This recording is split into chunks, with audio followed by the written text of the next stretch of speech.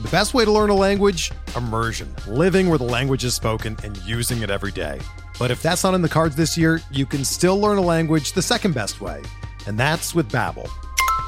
Be a better you in 2024 with Babbel, the science-backed language learning app that actually works. Don't pay hundreds of dollars for private tutors or waste hours on apps that don't really help you speak the language. Babbel's quick 10-minute lessons are handcrafted by over 200 language experts and help you start speaking a new language in as little as 3 weeks. Babbel's designed by real people for real conversations, and their tips and tools are approachable, accessible, rooted in real-life situations, and delivered with conversation-based teaching, so you're ready to practice what you've learned in the real world. Here's a special limited-time deal for our listeners. Right now, get up to 60% off your Babbel subscription at babbel.com/Blue Wire. That's 60% off at babbel.com/Blue Wire, spelled BABBEL.com/Blue Wire. Rules and restrictions apply.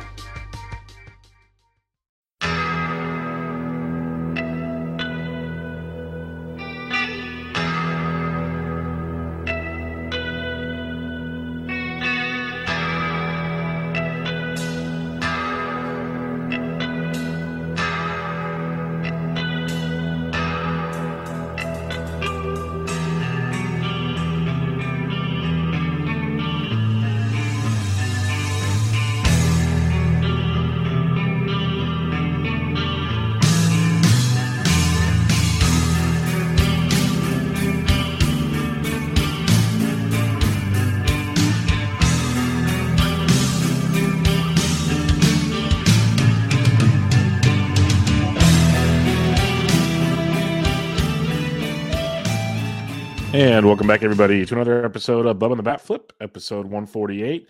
Starting our positional reviews of the previews of the preview for the reviews for the 2023 fantasy baseball season. Going to go over catchers and corner infield this week, hit the middle infield and other positions next week, and get you ready for major draft season, which is just around the corner because it's almost March already, which is crazy to think about. But we are here. It is upon us. In order to do all this, you can find me on Twitter at BDintric, and my co-host is always on Twitter at BatFlipCrazy. Toby, how we doing, my friend? I'm doing well, Bubba. There's a noticeable change for those of you who are watching us on YouTube right now in my appearance, because for the first time all offseason, I am wearing a baseball hat. I have worn my winter hat to every show, but now this is real. This is it's go time. We're not joking around anymore. This is it. This is it. And I'm wearing the hat of the team that I think is going to win the World Series this year. But I'm not going to tell you who it is if you're listening on the podcast. So you'll have to find out. Yep. It's a great hat too. Great hat. Really, really big fan of that hat. So you'll have to check it out and see what it's all about. But for sure. Yeah. Eye emoji, eye emoji. Yeah. It's like, oh, look at this. Yeah. It's pretty crazy. Pretty crazy. It's pretty wild. But it'll be a fun stuff. Good choice to win the World Series. I'll say that much. We're going to review catchers and corner infielders, kind of just a random, look at some ADPs, do some debates, talk about some targets, hit some listener questions up, have a little fun for you guys on a Monday night edition of Bub on the Bat Flip. So let's start with catchers. And we're going through ADP from like the 5th to the 19th, give or take. 2-week windows, like 13 drafts. For those keeping track at home, we'll probably start shrinking it even more pretty soon as there's more drafts going, but we're starting to get a window to look at for sure. But with the catcher's position, I just wanted to discuss the top 5 ADP because not a ton has changed since we last talked. It's JTR at 25, Varsho at 37, Will Smith at 57, Rutschman at like 72, and Salvi at 74. So those are the clear top 5. Kind of were there. I think Adley's moved up a little bit since we last talked. That's why I wanted to bring this discussion point up here. Do you see anything that stands out to you besides, we know you like JTR, you're not opposed to Varsho for the steals. Was there anything that stands out in that top 5 there? Because I'm still not like in on Adley just yet. Yeah, not really. You mentioned, for me, actually, this year, JTR, according to the projections, is not, and where he's going in drafts, he's going at pick 25. He's actually not. He's not a value where he's going right now, and there's some other values going there. So he actually has not been a target of mine, which is kind of difficult to say. And with Adley, I think the question with Adley is the plate appearances and what you think he's going to get to, but he's easily the biggest dud, among catchers going in that top 5, top 6 that you mentioned. The projections just don't really seem to like him a lot. And so I think you need to do a little bit of your manual adjustments if you want to push him up there. It's got him for 552 to 582 plate appearances, the various projection systems, but doesn't like the speed, 3 or 4 steals, doesn't like the power, which, he didn't show much power last year. So it's interesting. I can see there's a good debate, I think, between, it was James Anderson and I can't remember who the second person was, either Rob Silver or maybe somebody else about Adley, which is definitely worth listening to. But I just haven't been really interested in Adley where he's going right now. So he and JTR are actually the two that I'm kind of not really in on right now based on where they're going. Interesting. Yeah, I don't disagree with that at all. Like, I've always been a Varsho guy. I haven't been willing to take JT in the first 2 rounds, basically in a 15-teamer. Just talked with Anthony Gialdi from my Royals preview, and we went in on Salvador Perez, and it's hard to take Salvi at 74, honestly, because he's an accumulator and he should get his playing time, but I don't think we're seeing the 48 home runs again. So we got to keep that in mind. Something else to mention when we talk catchers here, there's 6 going in the top 100. There's 8 going in the 100 to 200. So 14 catchers go in the top 200. So when you're building out your rosters, I know we like to make sure we get good catchers, but you can, 30 catchers have to at least in these 15-team leagues, and half of them it takes at least to pick 200. So there is a waiting game potentially if you know what you're looking for. But I will say after like pick 200, you're getting into some murkier water with d'Arnaud, Jonah Heim, Vasquez, Logan O'Hoppe, who might be starting in the minor leagues. There's only like 6 guys in the top, the next 200 to 300. A lot of catchers are going late, which I know is not an uncommon thing for years past, but I just wanted to point out it's like maybe 20 catchers in the top 300 does stand out. So for a guy like yourself, I guess I'll ask, are you still looking to get 2 catchers early, or do you see this kind of landscape allowing you to maybe wait a little longer? Yeah, I think I'm a little bit flexible. I think that's kind of like my approach in general this year, is trying to be a little bit more flexible in the way I want to approach it. I do really like some of those early catchers. I mean, Varsho right now is he's a value, according to what I have on the spreadsheet. Will Smith is Salvi. I know you mentioned, he's probably not going to get back to those 48 homers, but I'm not sure if he needs to do that in order to reclaim, some value based on where he's going in the drafts. Wilson Contreras is looking really nice. Although, if you remember back to our catcher podcast, I'm still not entirely sold on Contreras, but definitely somebody that the projections likes a significant amount. I think there's a lot of questions around like kind of plate appearances. And so depending on where you are, like Adley is going to look different. Alejandro Kirk is going to look different. Sean Murphy, even does Murphy get any DHing? Does he, what percentage does d'Arnaud get, or is d'Arnaud DHing? And that's the question about d'Arnaud, who looks okay going where he's going. Melendez looks like he's going to be getting full-time plate appearances, so he's also interesting. Even William Contreras, who I know we're going to talk a little bit about, later, he's actually not a value on my spreadsheet. Neither is Tyler Stevenson, but both of them are interesting for plate appearances as well, right? Without a lot of competition, we just saw the Reds say that Tyler Stevenson, they're going to play him 140 to 150 games this year. 9 out of 10 games, they said. They've already got it planned out. They've already got it scheduled. Jansen's interesting. Raleigh's interesting, I think. So it's all really interesting, but I agree with you. After 200, there's just it feels risky, it feels really risky. And there's a couple guys like I got Grandal in my league, best shape of his life vid comes out as I'm on the clock, and I got to press the button. Well, and Grandal's a fun one because I've talked about him with Bloomfield and some other people that he, we all know how horrific his season was last year. There's no sugarcoating that at all. But are we going to say one bad season means he's at an ADP of 272 bad compared to what we've seen throughout his entire career? Maybe he is broken. Maybe he is, and that's a fact. But you're also not paying Like Grandal used to be like the 4th catcher off the board or something. Now he's like the 24th catcher off the board. To me, that makes a big difference to at least analyze, not just like walk past him in a draft. So to hear you even took him brings a little more like interesting argument into my discussion in my brain. Kind of like, okay, like we need to kind of put, the biases aside and look at, opportunity costs, I guess, at certain positions. And Grandal stands out as one because when you look at where Grandal is going, you have, like, again, Logan O'Hoppe right in front of him. He's supposed to start in AAA unless something crazy happens. Eric Haas going behind him. We've talked about that. That's kind of like a roller coaster ride. And like you said, a lot of the kind of after 200, a lot of it, what it is we discussed it on the catcher's preview, is so many catchers like do the platoon thing and they get close to 100-ish games. So obviously the farther down you go, you're getting into the more of the platoon situations. So the earlier guys are the plate appearances like you talked about. And that makes it like, what are you willing to roster and stomach for your team? Like we know in DCs, you need plate appearances. They're king. Grandal will get those plate appearances unless he like literally gets hurt or something. Whereas some of these other guys, that's in question. Now in a fab league, you can stream and make things work if you really want to play that game, because some of these guys will have value throughout the season. There's zero questioning that. You never know how that's going to pan out, but it does make things interesting. It is murkier for sure the farther down you go, but it's definitely out of all positions, and it makes sense. It's the catcher's position. It's been like this pretty much since we've ever played fantasy. It's very spread out. It's not as bunched up as you'd expect, but it at least brings the analyzing of how you want to form your roster into play.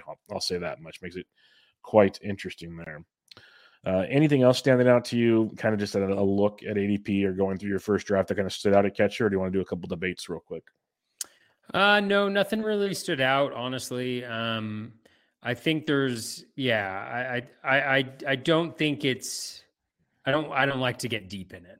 I don't like to get very deep in that catcher position. Like, I think I'll probably get him earlier. Yeah, that's the only thing. It's like it's spread out, but do you want to spread it out? That's the question at hand. So let's do a couple debates here at the catcher's position. We'll get to corner and field where it's a little more entertaining here. We have William Contreras at 119, basically 120, and Sean Murphy at like 120, 121. They're going right next to each other. Got traded basically in the same deal for each other. Obviously, the A's part of that deal, not the same deal. But William Contreras coming off the monster season last year, and you mentioned the plate appearance game, like projections only have him playing around 120 games, when in reality he should get some DH and he should be the full-time catcher. There's a world where we see 130 to 140 with William, and that obviously will affect the overall production line, kind of what you were hinting at earlier. And then you have Sean Murphy, who we know 148 games last year, 612 plate appearances, led all of catchers, and they still have him for like 134 at the Bat X, 538 plate appearances, not bad. He could still see more than that too. So that's kind of an interesting predicament. So if you have these two guys on the board and you had to pick one of them, who would you be looking at? Yeah, I think I'd probably be going with Murphy. I just think, the consistency in the approach, the spreadsheet has him considerably higher, about 40 spots higher in terms of the overall ranking, in terms of players.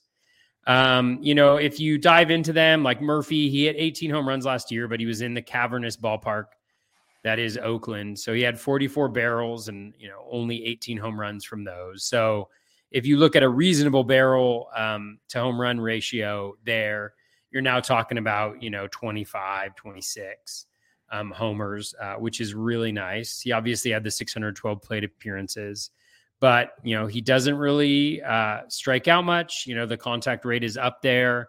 It's kind of a solid, if not spectacular profile.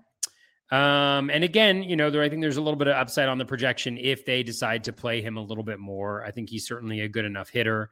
The one area where he kind of regressed a little bit last year was in the chase rate. So he was chasing more pitches outside the zone, which was something he had done a little bit better earlier on in his career. But we know that can fluctuate kind of from season to season. Set a career high in his max exit velo at 114. The Braves are a very good lineup. He's going to be in a really good position, to drive in runs there. So I think overall, there's a little bit less risk, with Murphy. He's steady, he's solid. He just kind of needs to continue what he's already done to be successful in that lineup. Where Contreras, obviously, he's also been, very successful. 571 plate appearances in his career, 260 batting average, 28 homers, 70 and 69, 2 steals. But he does it in a very different way with that high K rate, the high BABIP as well, which could just be a sign of the batted ball quality that he's been able to produce. I will say for Contreras, the nice thing is he has gotten that O swing under control a little bit. It was actually better than Murphy last year. The contact rate lags behind, a decent amount in the high 60s, but it's not atrocious. So that if he can keep that where the projections are with that, 26 to 26 and a half strikeout rate, I think that he'll do. I think that he'll do well. I do think that there's upside again in the projections, right? They're at 428 to 491, it looks like here. So if you think he's closer to that 491, 500 with the Brewers, if he does get some DH time, if he plays a little bit more regular, then he could certainly be there. I think you go after him for that batted ball quality. 31 barrels, 13.4% barrel rate. The max EV is really nice at 115.2. So again, I don't know if there's a right or a wrong answer with this one, and that's why it's such a good player debate. I think it's just a matter of kind of like the steady has kind of done it as an everyday starter before with Murphy in a better lineup, better team, versus Contreras with maybe a little bit more upside, a little bit more higher skills, a little bit less certainty around the playing time. So I think in that type of a situation, I probably lean Murphy, just because I don't think you need to take that risk. But again, I could see people going either way, especially when you factor in kind of the ADP that they're going at. Yeah, it's an interesting one. That's why I like they are right next to each other, like you said. I have nothing against Sean Murphy. I think he's going to be good this year. I think he'll play about 140-ish games for the Braves. I'd imagine there's always still a chance he doesn't play 140 because they do have Travis d'Arnaud. I know Murphy's going to be the main guy. I've heard that from many people telling me I'm crazy thinking Travis will get his time. But, Travis and William both got over 100 games last year. So I'm curious how they'll play that out. If the Braves are healthy, they have plenty of DH options. So that also kind of makes it interesting there. I'm a William Contreras guy. Most people know that by now. I think he's playing 140-ish games for the Brewers. They want to DH him. They want to play him at catcher as much as possible. The hit tool, the hard hit rates, the barrel rates are ridiculous. I don't expect him to hit for the average he hit for last year. I'm not crazy in that regard. I definitely think that comes back. But at the same time, I think his counting stats will take a boom because he had 51 runs and 45 RBIs on 20 homers last year. That was hitting in different spots throughout the order where I see him hitting like right in the middle of the Brewers order, which will help with the counting stats, especially the RBIs at least. I see a 20-plus home run season with William Contreras in that ballpark. Yes, and Atlanta's a good ballpark. I'm not downplaying that at all. But I think Bubba. Yeah. I think my cat's in a fight right outside the door. Okay. I'll be right back in like 1 second. They're like brawling. 1 second. Go get him. William Contreras for Sean Murphy. Yeah. So I'm going William Contreras. It is extremely close for obvious reasons that they are the ADPs of like 120 and 121. But I'm going with the upside of William Contreras where I could see if things really go well, we're talking 25 to 30 home runs and, maybe 80-ish RBIs or more, which I think could be big. Maybe it's 270 still, which is pretty big with William Contreras. We've never seen Murphy hit for a high average. 250 last year was his highest average. So I'm going William Contreras, but it's extremely close. It's more the upside versus the safe play. I'll go with William, but I've always been very known to be a William homer, so that'll be my direction there. Cat's okay? Cat's okay. Yeah, I guess it was other cats because ours I guess was inside. So who knows? I'm like, for those who don't know, I have like a little office where I record in my garage, and so I heard this like really loud crying and like then hissing, and so I guess it's another cat, so screw that cat, whatever. Yep, not your problem. But let's go to the next ADP debate here, which is NMP. Yeah, there you go. Not your problem. Another kind of close one here, which is interesting. You got Gabriel Moreno, the new D-back at 249, and you got Jonah Heim at 250. Heim should be the everyday guy. Moreno, we expect to play a lot, but it's not a done deal in Arizona. So how do you look at these two? Yeah, this is a tough one. I mean, only because there's so much uncertainty around Moreno and what he's going to do. You know, I think I actually drafted Jonah Heim in my other one.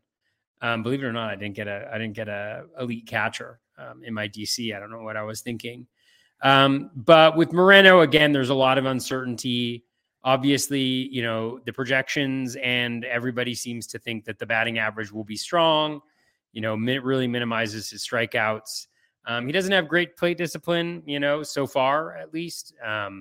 Very small sample. Let's look at his minor league walk record. Yeah, he never had a walk rate over 9% in the minors. So I wouldn't anticipate that he will have one here. And there he's being projected for 6.8%. You know, the power, I think, is the major question. You know, 109 max EV, 2 barrels, 3.3%, you know, so far in his career. But, you know, he's young, he's 23. It oftentimes takes catchers a little while to adjust. And I also think that, you know, learning a major league pitching staff, how to manage that, how to handle that, I think they'll take him along, you know, pretty slowly. They have Carson Kelly there.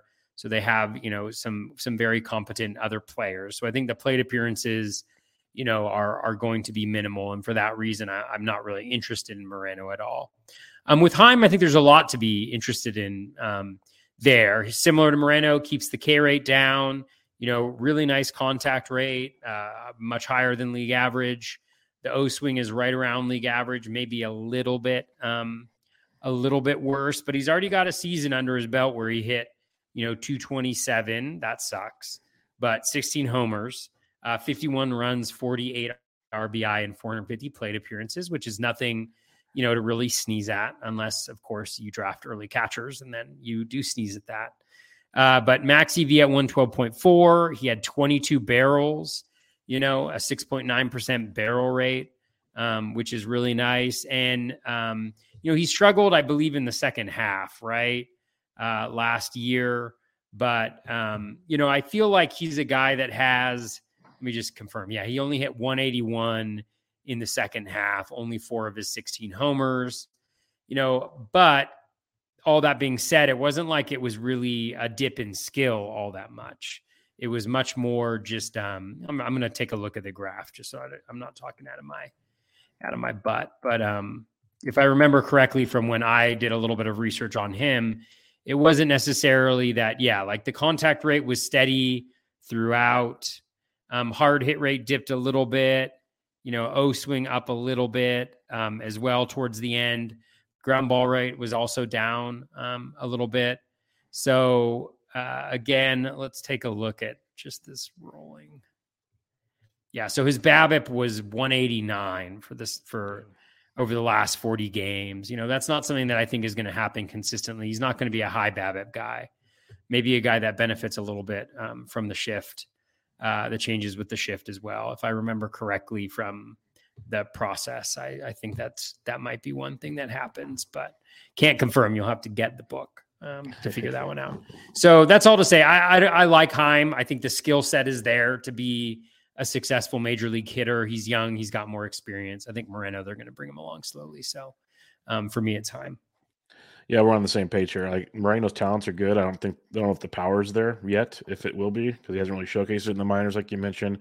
Average is great, but Carson Kelly's the guy that's concerning me because he plays really good defense. They're going to still want to keep him out there from time to time. How does that affect Moreno's playing time? $1 million question. So I think I definitely go Heim. He's supposed to be the starting catcher. They want him to be the starting catcher. Mitch Garver is not the concern there. Mitch Garver's never been a starting catcher. He's been a DH that catches.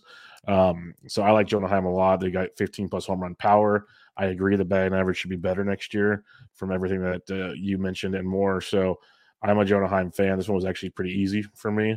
It sounds like it's pretty easy for you, but they're going right next to each other, and the Gabriel Moreno hype is real. So keep that in mind. And I think Heim I have zero problem with him as my catcher too. I think he's a solid catcher too if you wait at the position. So just wanted to bring him up in these debates. All right, we're going to have some targets at the catcher's position later in drafts. We're going to do ADPs 11 through 20, which is Tyler Stevenson, Cal Raleigh, Danny Jansen, Keibert Ruiz, Travis d'Arnaud, Gabriel Moreno, Jonah Heim, Christian Vasquez, Logan O'Hoppe, and Yasmani Grandal. If you had to pick like one or two guys you would target in this range. So you said it starts with Tyler Stevenson. Is that right? Yeah, and goes to Yasmani Grandal. Yeah, in that range, I mean, my targets, Stevenson's kind of interesting. And I only say that because, he's a big guy. Yeah, he's a big guy. I was just going to say he's a really big guy. And that means something to me. But if you look at like his career, Tyler Stevenson's, he's got 605 plate appearances, 18 homers, 84 run, 86 RBI with a 296 batting average. I mean, that's really good. And so, yeah, it's really good. So and he's a batting average guy late. And I think, got really excited because I was like, oh my God, the Reds are going to play Tyler Stevenson 9 out of 10 games. And I was like, okay, what is 0.9 times 162? And I was like, okay, I think it's like 145. It's like 145. No, it's less than that. 140, closer to 140, 141, something like that. And I was like, that's a little disappointing. Okay, how many plate appearances has he averaged for his career, right? And he was at like 3.6 per game. So I was like, okay, what is, 140 times 3.6? And I was like, oh, it's 475. Okay, what's he projected at? Oh, 488 plate appearances in my spreadsheet. So I was like, oh, okay, I got excited there for a little bit. Now, that being said, I mean, 3.6, it may factor in some pitch hitting, some other things where, maybe he's hitting higher in the lineup now, and so he gets more of an opportunity. So I think you need to kind of factor some of those pieces in, but I got excited for a little bit about him for a little bit. I'm not as excited, but I could definitely see if I don't get any of the higher up catchers, maybe going for him just as the batting average reinforcement with some of the guys who are going late. I think Cal Raleigh's nice. He's right around where he should be going. Danny Jansen, I think, is nice as well. His ADP seems to have fallen a little bit over the last little bit. I don't know whether that's just because people are having a preference of Raleigh or what's going on, but they've kind of seen that. Outside those guys, I think Heim, I mentioned, I already drafted him. And then I think Grandal is somebody who's interesting that I imagine I'll probably have at least in one of my fab leagues. So those are the guys going in that range that I like. How about you? Yeah, Stevenson does intrigue me. I liked him last year. He had those freakish injuries. He had one legit injury, but the other one's like a foul ball off his hand and like all kinds of catcher's injuries. It happens. This is what you expect from the catcher's position. But the fact they made a point, like they want him to DH, play first base, they want to try to minimize the injuries to keep him in the lineup is a positive thing, as we mentioned. So I do like Stevenson. Danny Jansen's a guy I just love to stay healthy, Danny. Like we've said that many times with him, and that's a good ADP there. And then Jonah Heim is a guy I said also that I've drafted in a bunch of places. I'm a fan of him as a catcher too, and I'm coming around on Grandal. Like I mentioned earlier, like it's starting to get to the point now. If I don't want to be super aggressive on catcher, leaving with him as a catcher too is becoming more intriguing, to say the least. So I could see that. Or even if you're in a DC, make him a catcher 3 for the security. That's aggressive taking 3 catchers that early, but it's doable. You can do it because it gets real bad the later you go at catchers to try to give yourself backup options. It's almost like you don't have a backup. So it is interesting in that regard. So I'm kind of leaning those, but Heim is probably one of my most rostered guys in this range. That's for sure. That big Jonah Heim fan in this area. 21 through 30, it goes from Haas, Betancourt, Fortes, Bo Naylor, Elias Diaz, Joey Bart, Jose Trevino, Indy Rodriguez, Omar Narvaez, and Gary Sanchez. So a couple guys that won't even be in the bigs to start the year, some guys that might lose their jobs, a lot of platoons, and a free agent in this range. So when we said it gets messy, it gets really messy, Toby. So who do you like in this range? Yeah, this is why I don't really want to wait that much, honestly. Eric Haas is interesting to me. I mean, he always kind of has been as long as he's getting a little bit of run. Christian Betancourt is also interesting to me, again, depending on the number of plate appearances he gets in Tampa. But dude can hit the ball hard at least. Nick Fortes, a little bit interesting, that possibility for the speed, but really seems like he's going to be in a pretty strict split with Stallings, which limits both of their value. Naylor probably won't get a ton of run. They've got Zunino there, and I think they'll kind of give him a little bit of run. He's really good defensively, and we'll see what happens with their backup catcher, whether they even have Naylor up to begin with or not. Elias Diaz is definitely one that I like, who ranks as a pretty good value here.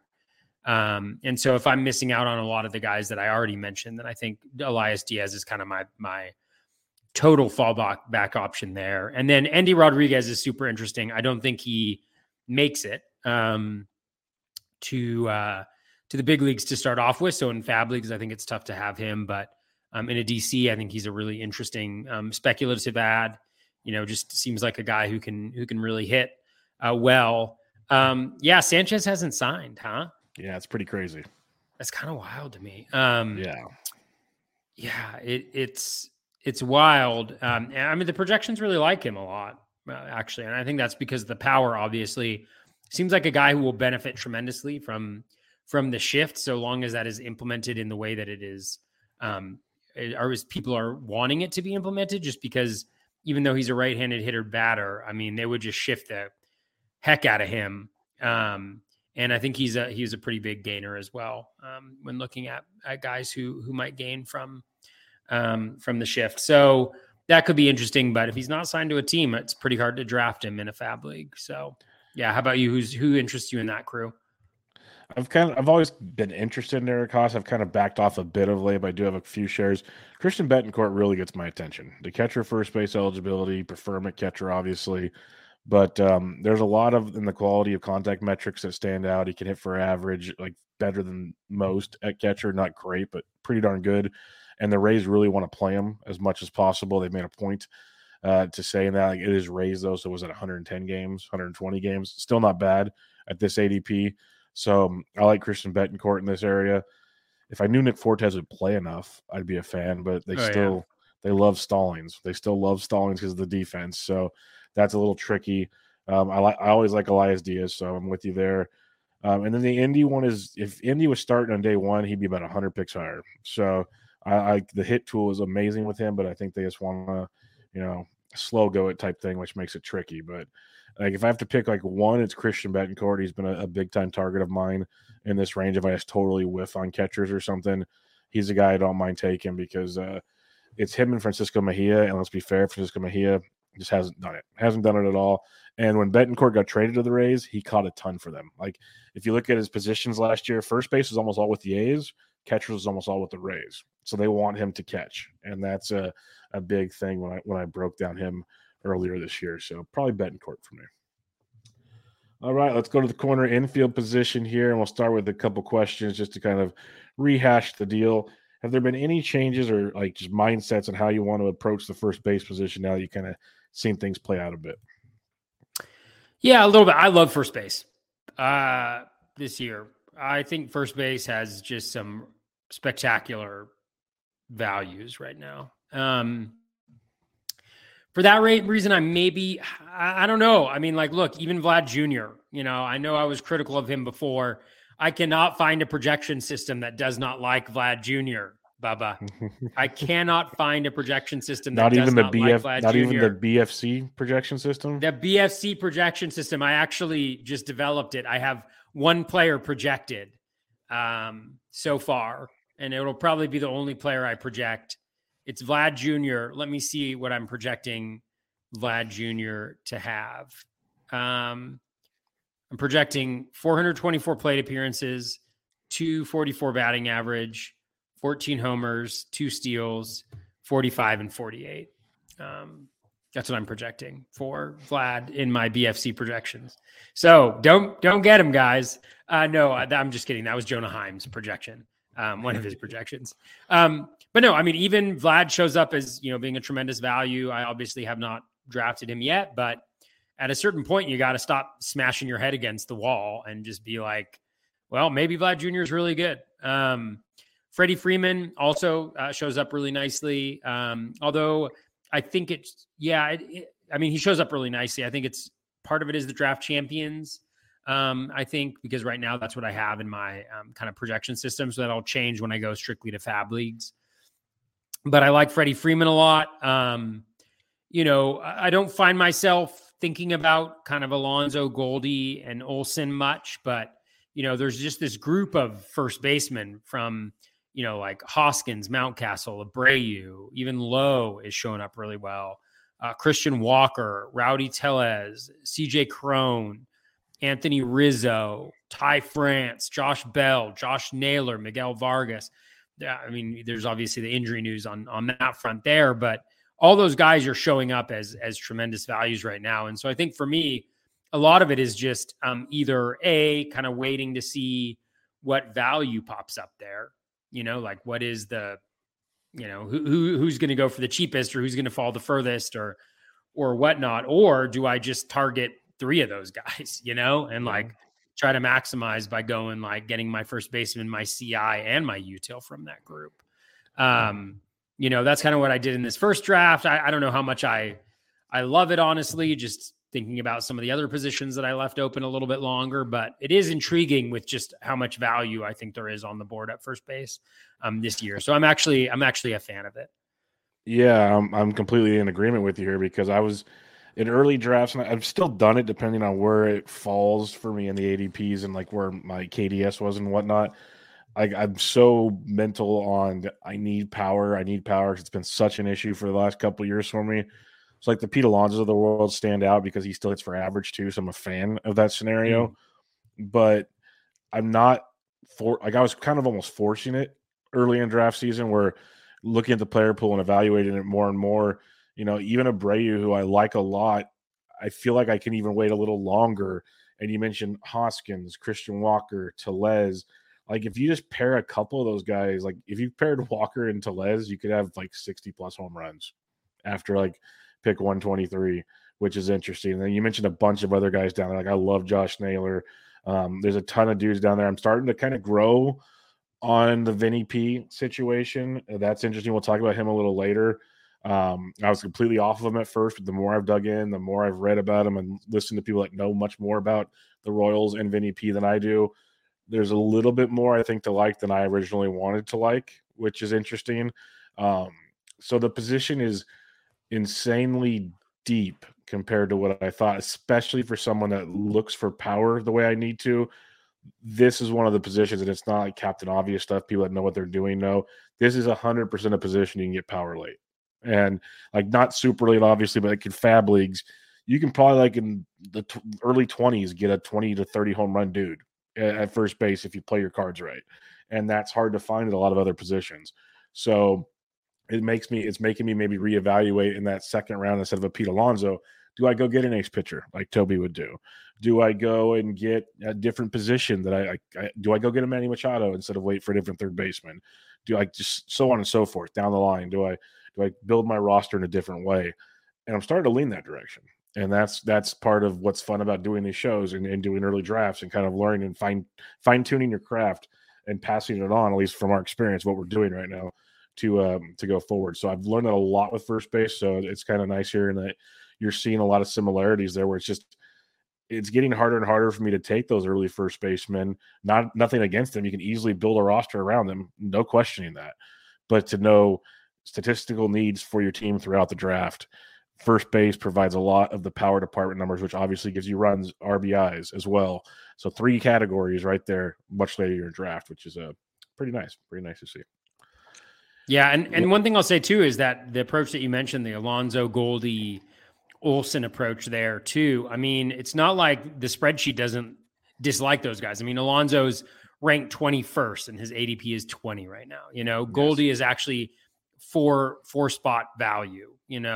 Olsen is a 5 spot value. And Olsen's kind of the guy. He's like the guy that everybody's like, why would you draft Olsen here? Because like if he benefits from the shift, a good amount, and that batting average goes up and he's hitting 260, instead of the 240s, and he's, hitting 30 to 40 bombs and, driving in all the runs that he'll drive in. He's steady. He's healthy all the time. Like, there's no shame in that either. I think the one thing that you mentioned, which I think is important, is I think there is a certain point where it dries up a little bit, you know, 100%. The power, like, you know, the Ty France, the Josh Bell, the Josh Naylor, the Miguel Vargas, you know, those guys are projected, you know, power is there, but not their calling card. You know, they're 20 100%. Home run guys as opposed to your, you know, 30. Like you mentioned with Walker and Tellez, like that's 60 homers there maybe.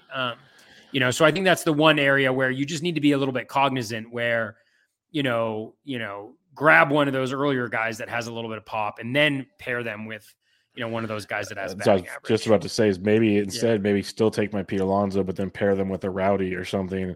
And now you're talking 70 to 80 home runs and you could still build a roster and you don't have to worry about the later ones. And it's a whole nother way to add that home run depth we're talking about. Bubba, you could get all three. You could get Alonso to start off with. You could get Walker or Tellez on top of that. And then you could get Naylor or Bell even later than that, you know?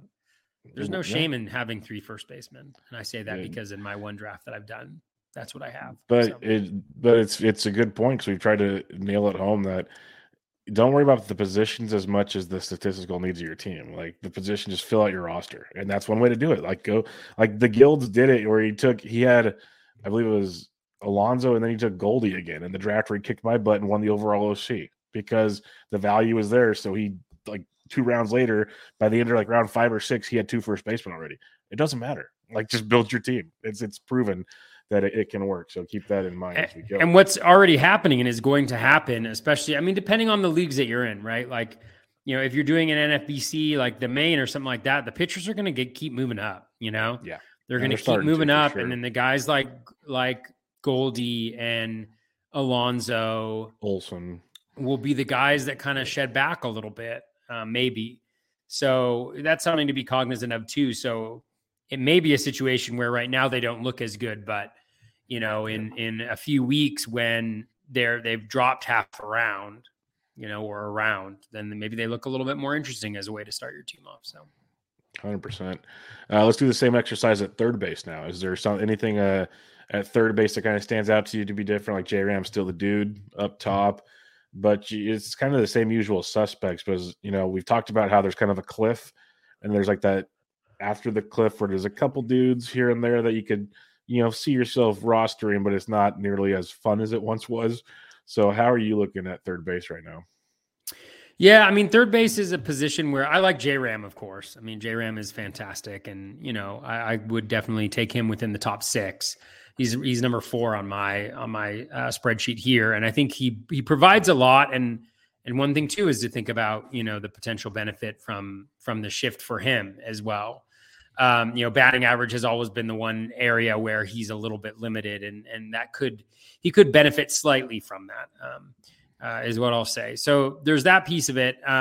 Outside of him, I'm not really interested in those top third basemen. And when I look at my spreadsheet, I see a lot of like orangish yellow, which means, they're going about where they should, but not necessarily, you know, the color scheme that I'm looking for on my conditional formatting. I'm looking for a little bit more of a green shade of yellow and more green. And where I see that is kind of the mid-range guys, actually pretty similar to what we saw with first base as well. You know, guys like Matt Chapman, Ryan McMahon is showing up as a strong value, Alec Boehm, even our guy, Cabrian Hayes, who apparently was injured last year, and maybe there's a little bit more pop in that bat. Yandy shows up as a really big value here. I know that's not necessarily in line with ADP, but he's pretty high up there. You know, again, like I think part of that is you need to be comfortable with knowing that you're not going to really get speed or power from him, and not like hope or base your team around doing that, you know. But then there's like that range of Turner, Moncada, you know, even Rendon going where he's going. I mean, they're planning to bat him cleanup, so that could be a possibility. And I think even later on, there's some guys that I like too, which I won't talk about now because we'll talk about them later. But I think there's some value to be had at third base as well. And I think it goes back to what you mentioned before. Again, I think one thing that I'm trying to shift in my perspective is in the past, I definitely would have been a let me fill in all my positions type of guy. And what I'm really trying to do is who is the best player available? Who's the best quote unquote value, right? In the difference between the rank and the ADP that fits the needs of my team, you know, the statistical scarcity, the categorical scarcity that that's what we really need to be honing in on and focus less on like the filling in the positions, because that feels good. Don't get me wrong, that feels good, but I don't know if it's the best strategy. Yeah, the one thing I'll mention about third base is I do agree that is some later targets, I will say, for sure. If you're doing a DC or an NFBC 50, make sure you have at least 2 or 3 quickly. Because unlike other positions, when it hits the deep cliff, there is nothing to target later on. Like, at least at other positions, you have options, but if you probably want at least 3 third basemen, I'd say, in a DC type format. That third one's going to be basically a 0 if you're not aggressive on the position. I'm going to say that much real quickly. Maybe that's just my experience. Maybe there's other stuff that deeper plays that people know about, but I'd say after I'll be as generous as say around the 40th third baseman off the board or so, it gets real murky real quick, 50 for sure. And you got to think about if you're in 15 teams and everyone wants 3 of them, that's 45 of them. So don't be waiting too long at that position. But yeah, other than that, I still like the top guys, but I'm kind of falling more in fans of like the Muncy, Suarez, Chapman range. You mentioned Hayes. I'm still a Drury guy, even though there's some concerns. McMahon, I've always liked. Josh Young. So that kind of like 130 to like 230, 250 range, I'm becoming much more comfortable with. Where early in the season, I felt like I had to get one of the top like 9 guys, where I'm not feeling that way. It goes back again like a broken record here. Fielding stats, not team. And that's what a big thing is. Like, and you said it many times, is in a 15-team league especially, you're going to have a hole somewhere. That's just how it's going to go.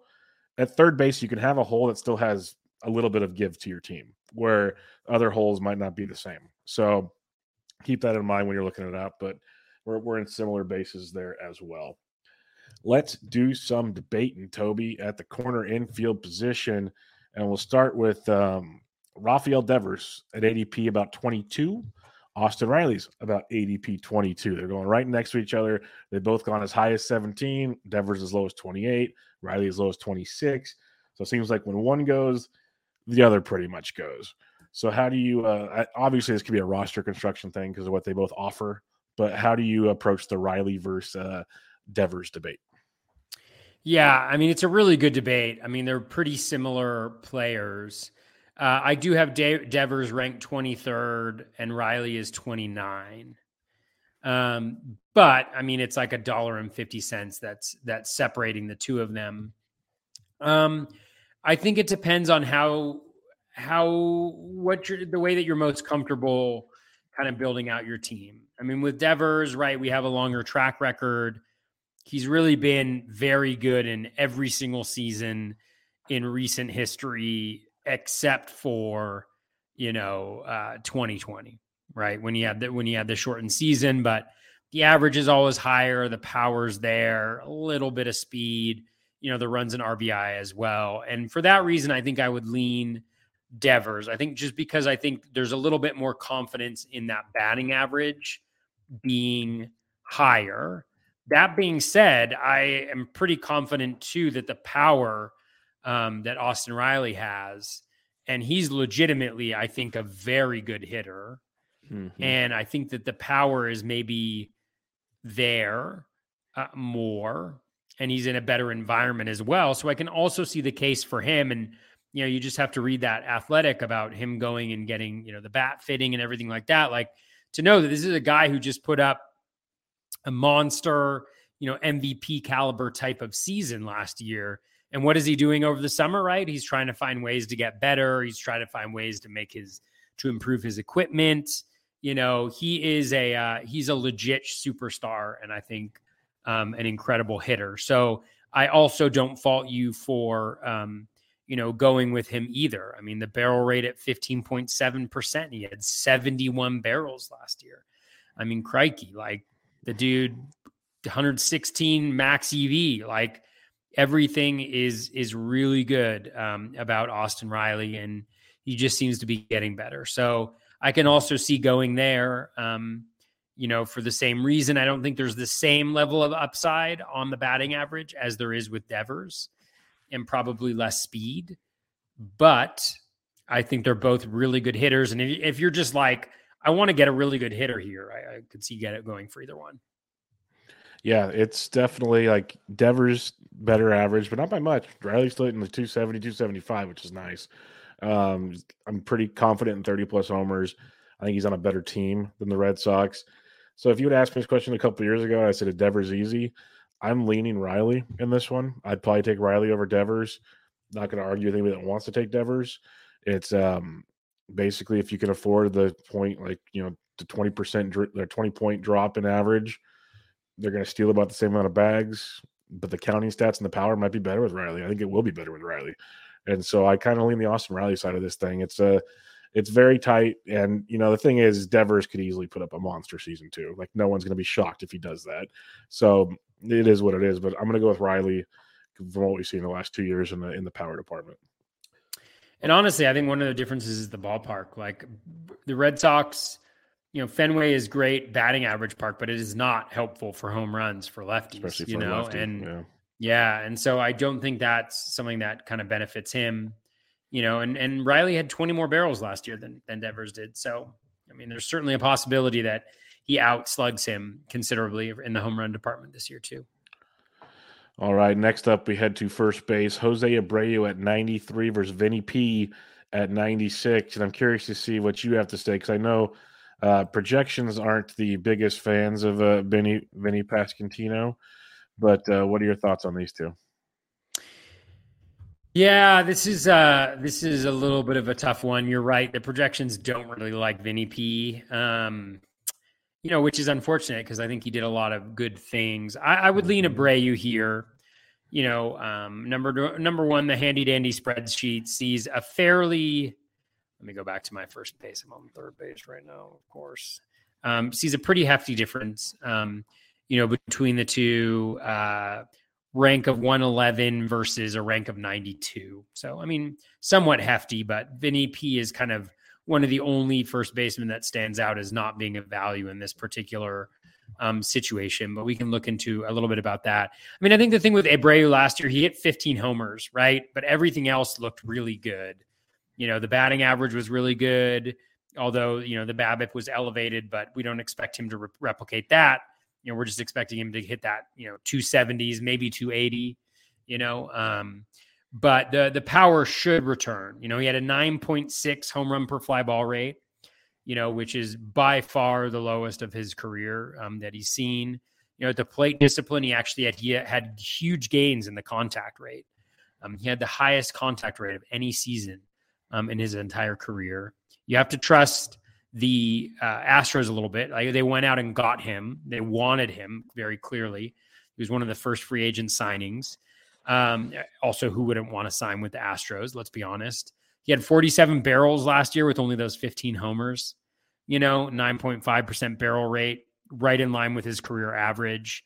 A little bit of a slip in the max EV, a little bit lower launch angle than he usually has, which means an increase in the ground ball rate.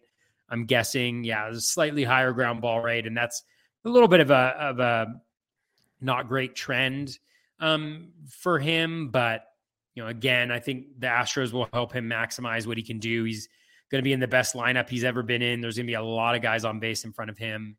The power, you cannot replicate how poorly he did from a power perspective, given the underlying metrics. So I would go with Abreu here. That's not to say I don't think, Vinny P can take that next step forward. I think what he's kind of running into is a little bit of the Royals, the fact that he is on, the Kansas City Royals. The projections actually like his batting average at or better than Abreu does. He's in the 270s for all of them. He hit 295 before, doesn't strike out, decent walk rate. He's got those 10 homers on the 20 barrels, but he's playing in Kauffman, and I think you're going to see pretty consistently, that the barrels aren't going to go for home runs. I think we see that pretty consistently across them. And while they do have some fantasy guys, I think the major concern with the Royals is they have like 0 guys that are good at OBP. Mm-hmm. Like Witt's not good at OBP. Sal P's not good at OBP. None of them are good at OBP, and those are the guys you have to drive in, right? So he's not going to be up with a ton of guys on base. And so I don't think he's going to replicate those super small like runs per plate appearance and RBI per plate appearance that he put together last year. But, I don't think they're going to be what they would be in a lineup that actually had some guys who could take walks and get on base. So that's a major concern I have for him. And given like just everything else that's going around in this position right here, I just pass on Vinny P. Yeah, I've been passing on Vinny P, and I'm starting to think I shouldn't be as easy to pass on Vinny P. And that's my predicament here. Like, I think Abreu is great. He's getting older. He goes oppo a lot. Does he change to pull the ball more? Those are questions I have. Much better team, much better run environment. That's a huge plus because the Royals just aren't going to score runs. And that's going to cost Vinny P a lot. But what I like about Pasquantino, the plate discipline is elite especially for a 25-year-old ball player. It is crazy to see walk rates over 11%, strikeout rate 11.4. Throughout the minors, he's always had a low strikeout rate to go with the walk rate. The average has always been there in the minors. Power has always been there. It's very impressive. Even his like quality of contact metrics were pretty darn solid last year in his first campaign, which was good to see. It's so tough for me because I think Pasquantino could take that next step. But what is that next step on a Royals team in Kauffman Stadium? As you said, that's the predicament to have with him. I'm going to take Pasquantino just because I think there's a ceiling. Obviously, we have not seen yet, obviously. And Abreu, he will be better than last year, but how much better than last year is my question. And we all say the run environment's better. You still have Yordan knocking everybody in too. You still have all these guys taking, like, they can only do so much. Like, they'll still score a ton of runs, don't get me wrong. But I'm going to go Vinny P. I have no problem with Abreu. I have roster a lot of Abreu. But I think Vinny P is an interesting situation here. So I lean that direction.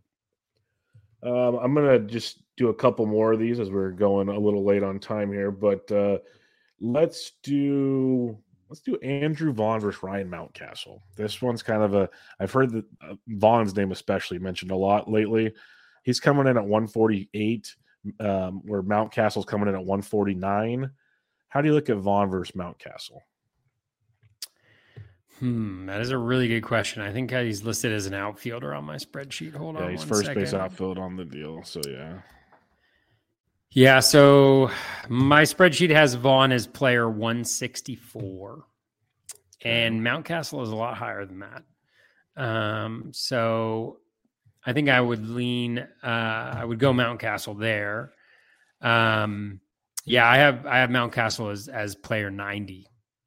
Oh, wow. So yeah, he shows up pretty well in the spreadsheet. I think part of the challenge with I should really dive in on Vaughn because I haven't that much. I know a lot of people do like him and are talking about him as a guy who can take the next step with La Russa, out of the way there. Yeah, let's see. The full-time first baseman, Noah Abreu. All right. Contact rate is really nice. Yeah. Chasing, the home run per fly ball isn't great. 33 barrels, 7.9% last year, 9.2% over his full career. A little drop in the max exit velo last year, but, pretty solid all the way around. There, 271, you could see the good batting average with that K rate being low. So I could see why people are into him. He does have a relatively high ground ball rate, 47.7 last year, 46.1 for his career, which limits the power upside a little bit for me. Mountcastle's interesting because I think one of the questions that the projections probably don't know yet and that we have to ask is he crushed the heck out of the ball last year, right? I think he had 60 barrels, 61 barrels, right? So he had one of the highest barrel rates, but he only had 22 home runs. And so the question becomes, how much of that is bad luck and how much of that is the new dimensions at Camden Yard as well? But the O swing's bad. It's awful. He's a guy you have to kind of look the other way on it. The contact rate, it was back up last year. Still not quite at league average, but again, for a guy who's mashing and you're really looking for power, that's the reason why. Not going to walk a lot, but keeps the K rate relatively reasonable with the approach that he does. And again, 61 barrels last year, 15% barrel rate. So Again, I lean Mountcastle here, but I can see why people are interested in Vaughn. I think part of Mountcastle's was like bad luck last year, so I think he should be able to get to close to 30 home runs this year, as opposed to the 22 that he had last year. My question for you, the bad luck last year, but the dimensions aren't changing. How do you see the bad luck changing? Well, so let's see. Let me just, I don't know what the answer is to this. So no, I just think it's an interesting question just because I think he had so much he got screwed over by those dimensions. Yeah, totally. Well, I mean, even if you think about it, right? Like he should theoretically have half of his barrels happen at home and half of his barrels happen away. True. So even when you factor that in, I feel like there's a little bit of bad luck scratched in there. But let's take a look at his batted balls. All right. So in 2022, 46.4% of his fly balls were actually, let's do this. Let's look at hard hit fly balls. So like, there's nothing that really stands out like in his oppo center pull compared to his career average. His home run per fly ball did drop to 30.1% on hard hit fly balls. He did hit more fly balls generally to the opposite field, which given the ball and what happened to the ball, shouldn't impact. He didn't pull all that many. Only 19.3% of his fly balls were pulled, which is relatively consistent with what he's doing throughout his career. So, I mean, it could be a variety of different things. It could be the new Camden dimensions. It could be that, a lot of his power, a lot of his barrels are probably coming to center in oppo. And so he's hit particularly hard by that.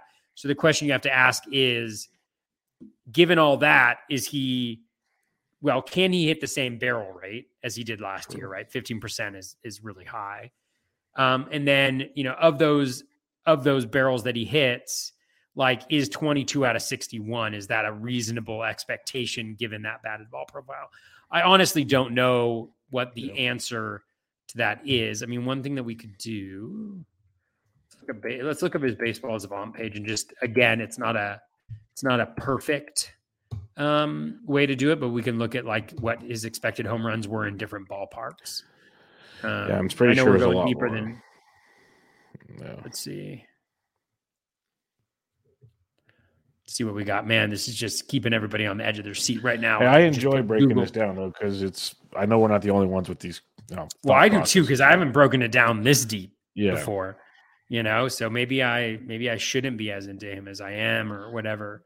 Well, I guess I'm trying to like tell myself not to be that into him. That's why I'm asking the questions. Yeah. Expected home runs. So in Baltimore, 23. And then the most would have been Cincinnati at 40.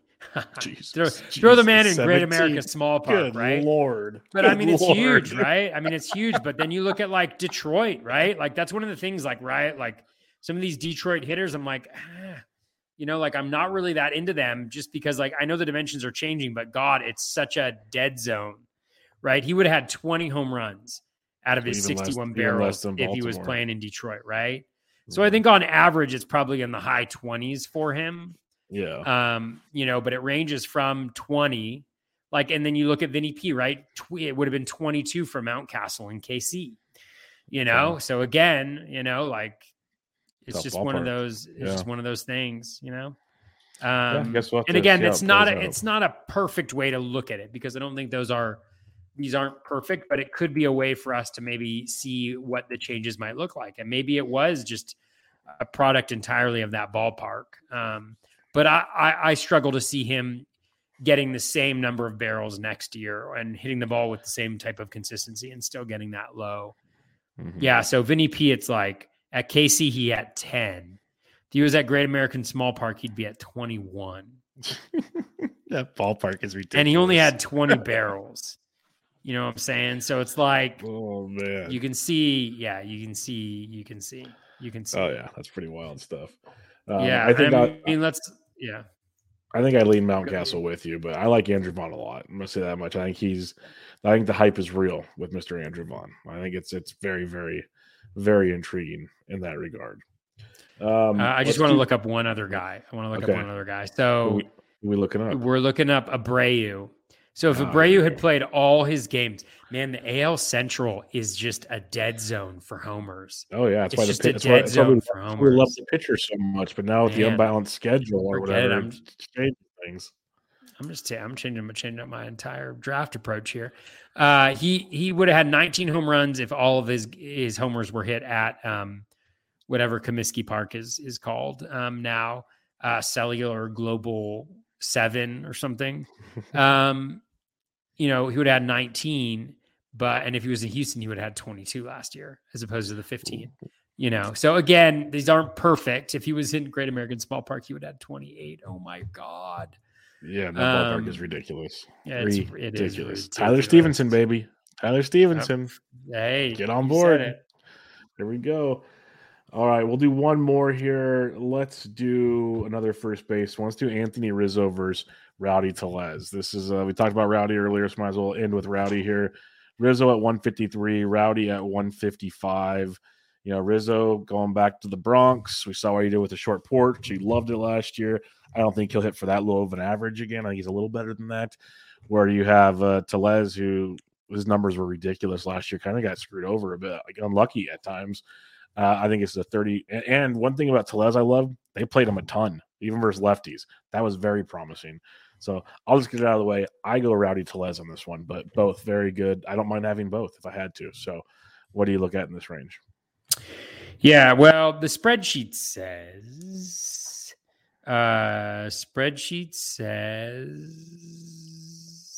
Tellez, but only by four point spots in the ranking. Tellez is 103rd and Rizzo is 107th in this.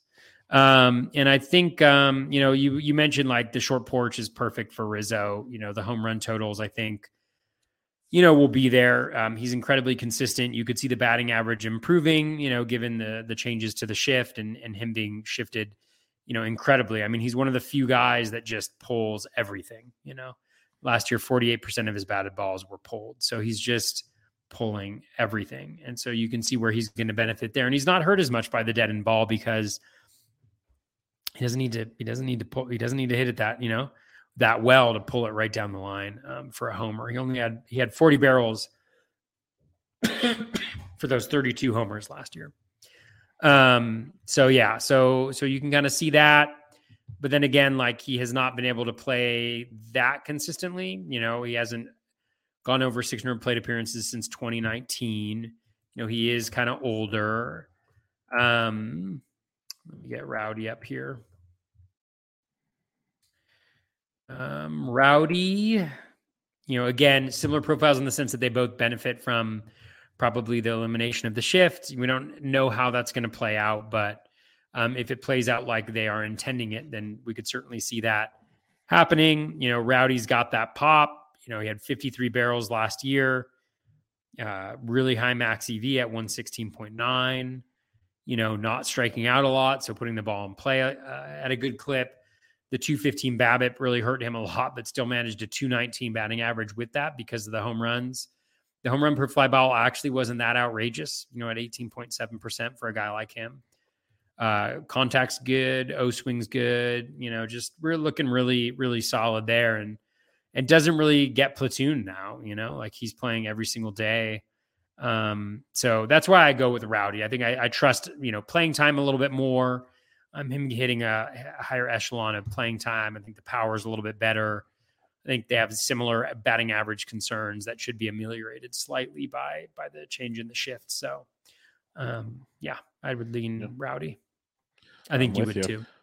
Yep, I'm Mr. Rowdy too. So we're good on that one. Let's talk targets here. We'll do first base, then we'll do third base. Real quick on this one. ADP 11 through 20 at first base is Christian Walker, Andrew Vaughn, Mountcastle, Rizzo, Tellez, Miranda, Josh Bell, Ty France, Brandon Drury, and Jake Cronenworth. I know Toby likes a lot of these guys. So what do you like in this one? Yeah, I mean, I like pretty much all of them. I mentioned Vinny, and my list is slightly different here. I should get it up. Here, I'm just looking at my spreadsheet and it doesn't have like the dual position guys, eligible in both.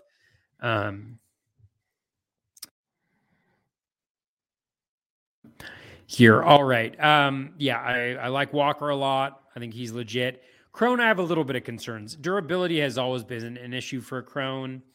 And this is also, his year 2 of a 2-year contract, I think, with Colorado.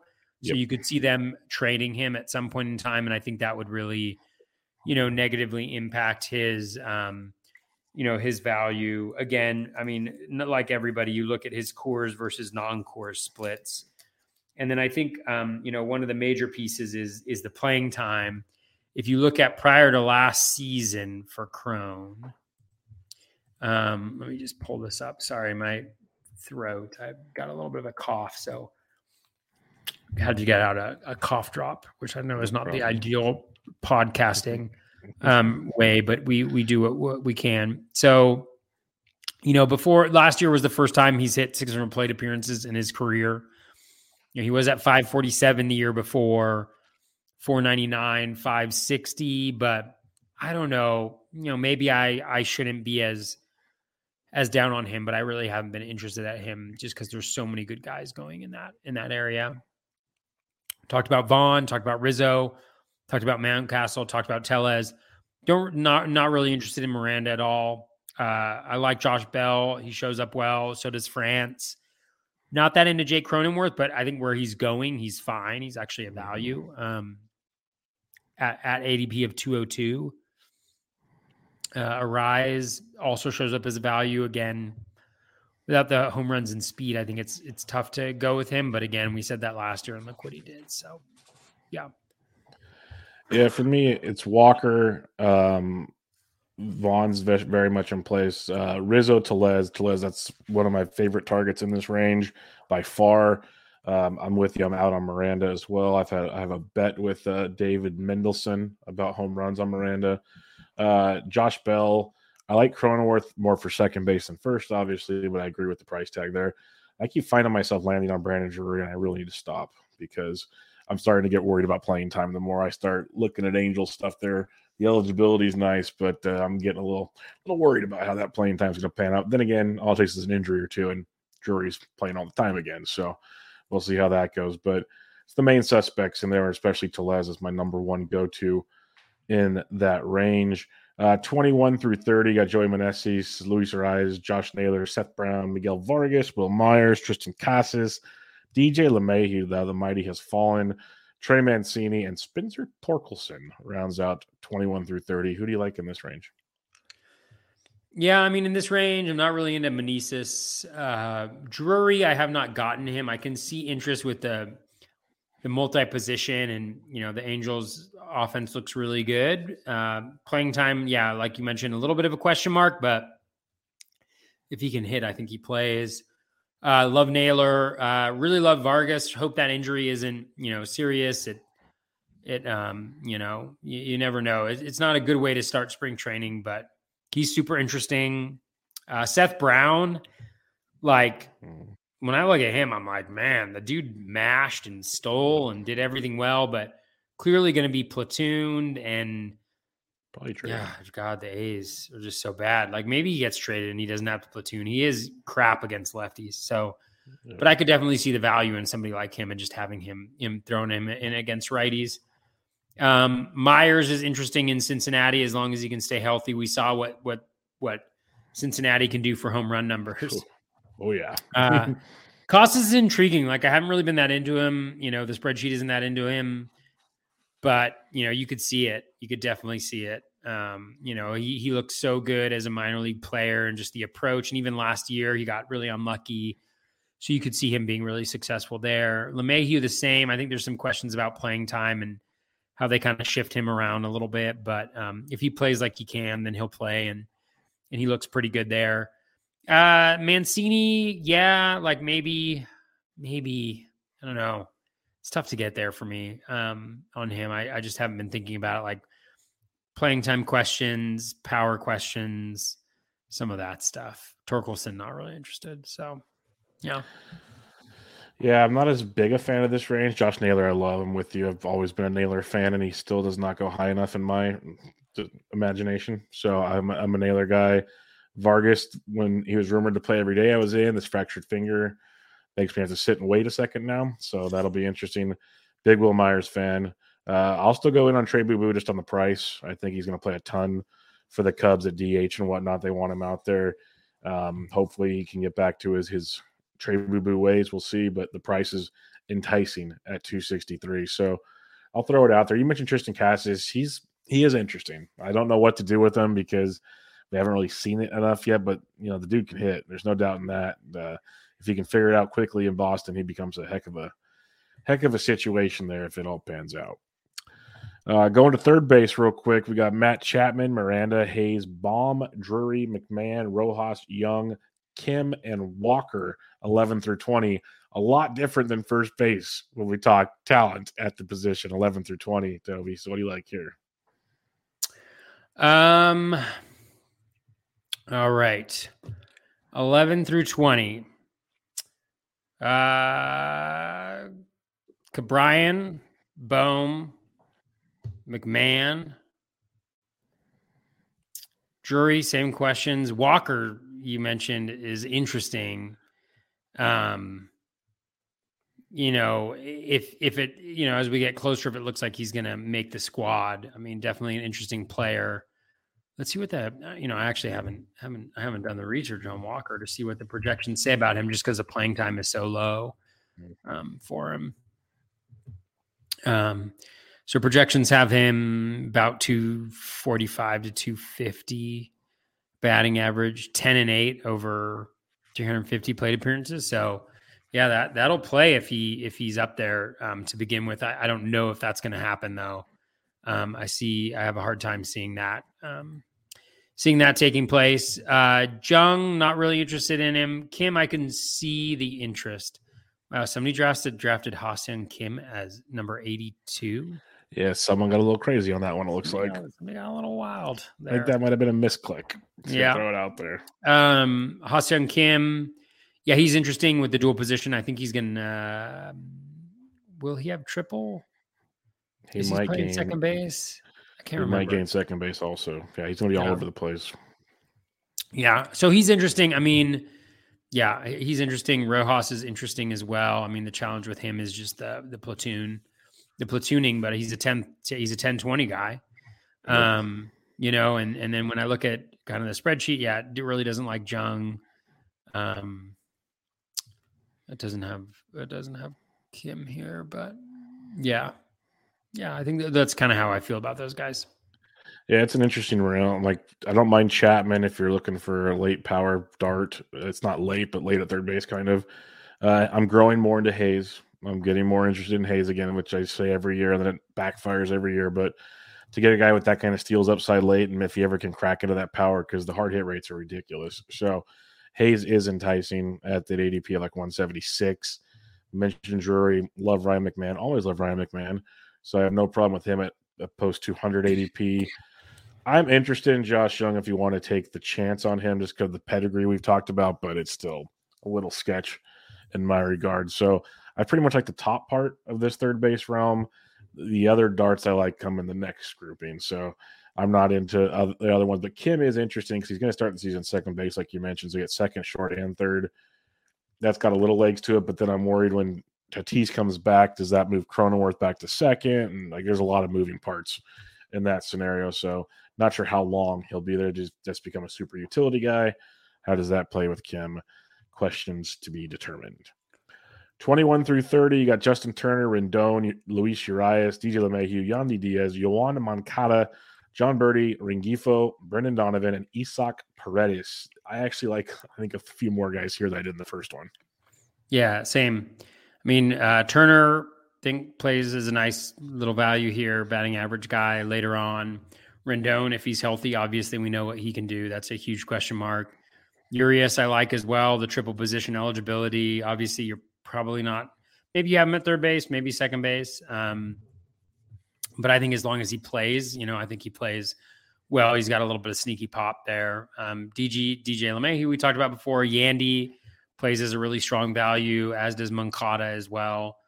I'm not really interested in Donovan or Birdie or Paredes, really. I think you're a fan, and I know some smart people are fans, but not that into him. And bringing Hifo, I'm not really interested in either. So, yeah. Yeah, I like Justin Turner a lot. I still expect that ADP to climb some more. We'll see. It hasn't climbed as much as I expected by now. So I'm a big fan of what he can bring later in drafts to kind of balance out your roster. If Rendon ever stayed healthy, he'd be great. He's showed up on a few stat boards where I'm just like, wow, if you just come on, man, keep it together, that'd be nice. Yoan Moncada, I'm starting to get back in on again if he can be healthy at this ADP. As I'm going to clarify, it is very interesting. It's like the Grandal theory, basically, with Moncada at third base of this ADP. Don't mind him as a late dart. And I do like Isaac Paredes. The eligibility first, second, third is great. The power is pretty darn legit as well. So I'm a fan of taking him as a late dart at the position also. So some interesting upside plays for me, like between Paredes, Moncada back here, even Rendon I call this because of the health concerns. Love Justin Turner. Justin Turner's a big-time target this late in the drafts for me. All right, got a couple listener questions here, Toby. One in the YouTube chat here from Jimmy D. He asked, what has happened to Pavin Smith? Well, I had a D-backs podcast on Monday, and he was injured almost all of last year. That's what happened to Pavin Smith. He played 17 games last year. So he was injured, and he's back in competition to potentially platoon in the outfield this year. That's what's going on with Pavin Smith, if you're curious. Did you have anything else to add on Pavin Smith, Toby? I don't think so. I once loved Pavin Smith, so did I. He's broken hearts, that's for sure. SGFC says favorite post 600 ADP dart. Any position, it sounds like. What is it? Post favorite what? Post ADP 600. So post round 40, basically ADP dart that you like. So I'm loading up the entire pool right now on ADP, and I'm scrolling to 600. I'm just gonna pick out a third base. There you go. Or first base. Yeah, it's messy, but that's what you expect post 600. I'll say that much. So I'm scrolling. If you find one you like, go for it. But it's God, I'm back here. It's not great. I have no idea what I'm doing at this point in my 50 team draft and hold. I'm like, I don't mind Dylan Coleman as a save spec. I'll say that much. Dylan Coleman, if they trade Barlow and Chapman stinks, Coleman's the dude. Chase Silseth is another one. If you're going to get kind of spec world back here, other than that, man, ain't a whole lot I'm in love with back here. Like at first glance, I like Griffin Jacks. Griffin Jacks is one I like a lot. That'd be my guy right there. Griffin Jacks. That's who I'd recommend. Yeah. I'll tell you who I'm going to draft, right? Who I'm drafting next. Who knows? There's a few people before me, so maybe they'll draft him instead. I think I'm going to draft Derek Hall.